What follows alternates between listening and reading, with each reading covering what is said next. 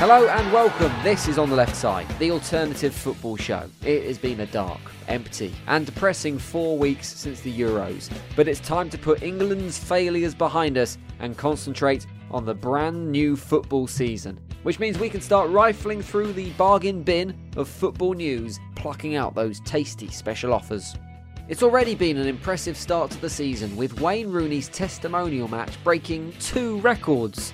Not only was it the first ever match to be screened live on Facebook, but secondly, Wayne became the first ever player to have more hair during his testimonial than he did on his debut. But what have we got coming up on this, the first show of the new season? Jose is going to prison, Klopp turns on the charm, and footballers doing dodgy things with dogs. But first, big names and big money in Manchester. The silly season is even sillier than usual this year, with more money being spent on transfers than Qatar spent on Sepp Blatter. And stuffing the brown envelopes of capitalism with filthy fivers faster than seemingly anyone else is Manchester United. If you are a fan of the Reds, it is an exciting time. Not only did the special one roll back into town and take the reins, but the even specialer one followed hot on his heels, with Zlatan Ibrahimovic's arrival accelerating plans to expand Old Trafford just to accommodate the pair's giant egos. Speaking of the big man, those who were questioning the Zlatan's value to Manchester United were soon silenced, not by his debut scissor kick goal, by his shirt sales. In his first week as a Manchester United player, the Swedish striker clocked up an amazing £76 million worth of shirt sales. Now, that's slightly less impressive when you realise that a Manchester United shirt with Ibrahimovic on the back is going to set you back around 80 quid. But still, it's almost 1 million shirts in his first week at the club. Which is even more impressive given that United only sold 3 million shirts in the whole of last season. It seems to me you can flog any old rubbish as long as you stick Ibrahimovic on the back of it. So maybe that's what they need to do to finally offload Marouane Fellaini. But even the arrival of the Zlat was put in its place by the big transfer of the season, and the return of the prodigal son, or should that be Poggable son, Paul Pogba to Manchester United. Pretty much every newspaper since the beginning of time has seemingly featured in some variation one of these headlines. Pogba deal to be done in next 24 hours. Paul Pogba to seal his return to United today. Deal done and dusted for Paul Pogba. All without any transfer activity actually happening, proving there are a whole load of different ways just to say, we have absolutely no idea what's going on, but need to sell some newspapers. Eventually, the deal was done for a paltry £98 million. That's almost double the cost of Leicester City's championship-winning squad, by the way. But how was the deal announced for the most expensive player in history? With a rap video, of course. Couple young kings. Look, man, I'm the one they all fear. I was the man of the year last year. Now I'm the man of the year for the second year straight, like nobody don't compare. And now I'm sitting on the top and I'm looking straight down, like holding, is anybody there? Shut down Malia, shut down Iceland, oh my god, this not fair. Look, man, I was on the roads when Dizzy made stop that. You're not a bad boy, stop that. Paintings on my WhatsApp. Yeah, they love when I drop that. Grime artist Stormzy not only had everyone over the age of 30 asking, what the hell is a grime artist? But also had the privilege of announcing the French midfielder's arrival at Old Trafford with his own especially commissioned song. And for those of you, like me, who are far too middle class to make out what the hell he's saying, you probably missed my favourite line in the whole thing. Is anybody there? Shut down Malia, shut down Iceland, oh my god, this not fair. Shut down Malia, shut down Iceland, oh my god, this shit's not fair. Come on, mate. You're the world's most expensive player, and the only thing you can come up with to celebrate this is victories over Iceland and Malia. You might as well have gone for, I like a ham and cheese toastie, but don't judge me because I ain't got boasty, for all the impact it has. But I do like the concept. Sign up a musical artist to announce the arrival of a new player to your club. I am really looking forward to seeing Peter Andre heralding Saido Barahenios transfer to Stoke City in a few weeks' time. Whoa, Barahenios. I wanna get close to you. It's an exciting time for United and exciting times for Manchester, because on the other side of the city, they were splashing the cash too, with £47 million transfer John Stones moving from Everton to Manchester City and making these Everton fans from last season eat their words.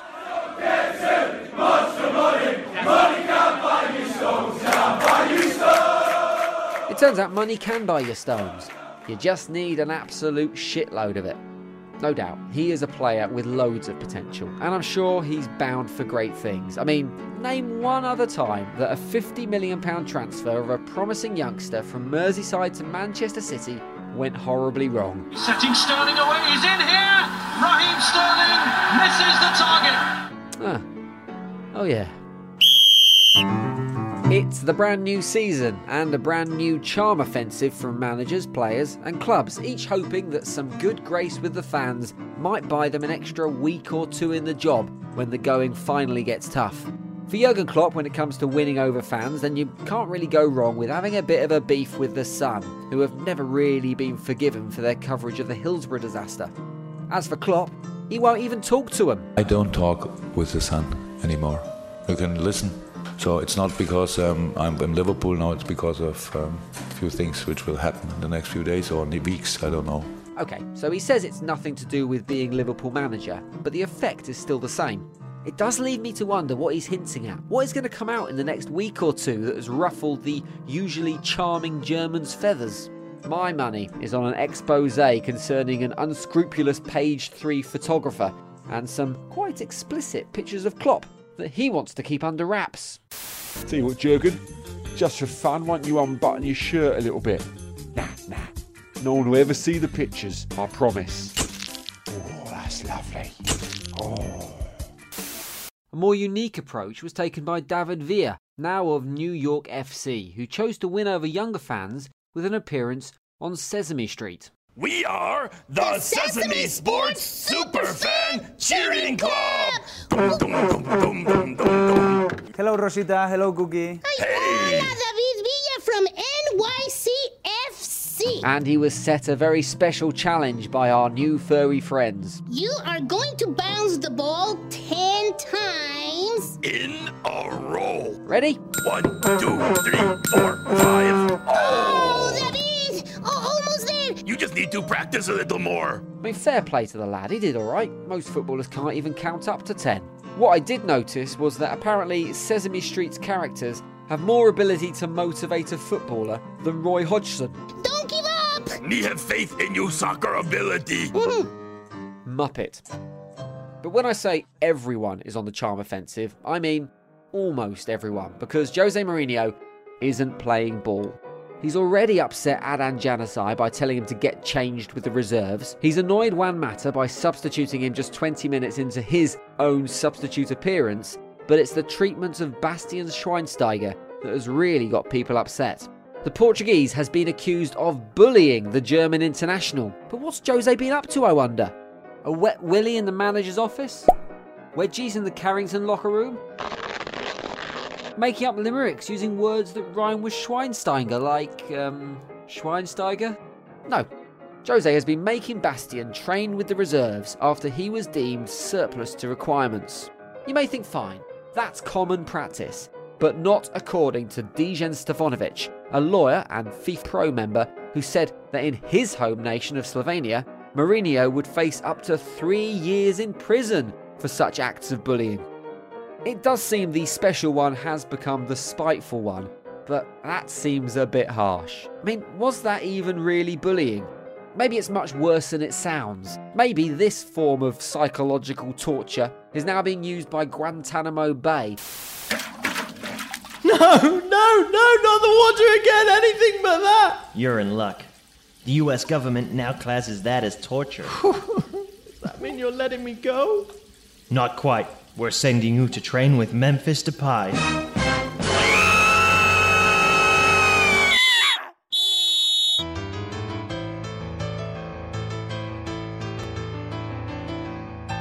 There is no denying that all eyes are on Leicester City this season to see if they can, well, do a Leicester City and once again challenge for the Premier League title?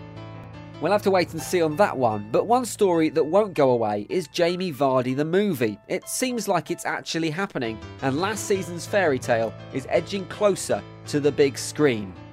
This week, Hollywood actor Will Ferrell even threw his hat into the ring to play the England striker. A movie's going to be made about his life. Is that something that you would like to star in yourself? I would have to, I think, play him in his later years, his later, fatter years. I don't think I could play him, in his football playing days. Yeah. Whilst it would be great to see Will Ferrell leading Leicester to the title on the big screen, he's right. His lack of fitness or any real game time recently would make him an unconvincing portrayal of a footballer. So I guess that also rules out Samir Nasri for the role. Although Will might change his mind about being involved if there are any demands for method acting in the new big screen blockbuster after quite a strange story appeared online. A supposed clipping from Jamie Vardy's autobiography, From Nowhere, appeared online and told a story of how Vardy, when celebrating a win with old club Stockbridge, killed the club's mascot dog by feeding it cans of Stella Artois.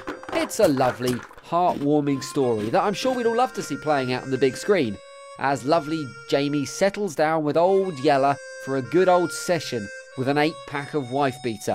But its validity has been called into question by none other than Vardy's missus, who took to Twitter to deny the tale ever really happened, saying, "Are people really that stupid to believe everything they read? No one killed a dog." If it is true, it's pretty disgusting.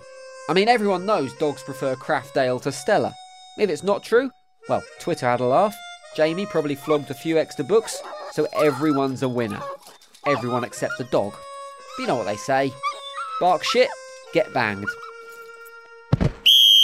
Finally, a little tip for anyone who wants to be a football pundit. Stay on the ball. You are the authority on football, and as such, you need to sound informed. Just take Ian Dowie, who was covering the recent Wigan game for Sky Sports. Wigan back in it, Ian Dowie. No, certainly are. We didn't hear Will Griggs on fire in the Euros. We're certainly hearing it now. Sorry, what, Ian?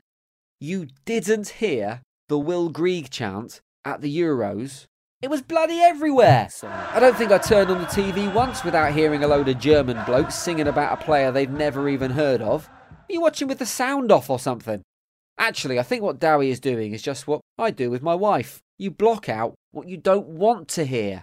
You haven't done the washing up like I asked you to. Oh, sorry, my pet. I must not have heard you. It's a great tactic. If you don't like it, don't listen. A practice I would suggest we all adopt next time Michael Owen is commentating on television. Can anybody stop him? It's still Michael Owen. Unbelievable! Right, that's it. We are done for another week, and it is good to be back. Just like last season, we have a new show for you every single week. And if you like it, please do tweet about it. You can write a review on iTunes, or if you really want to push the boat out, get our name tattooed on your forehead. It'll look lovely. Now, I'm off to record a grime record for the credits, because that's full time. Bye. Mic drop.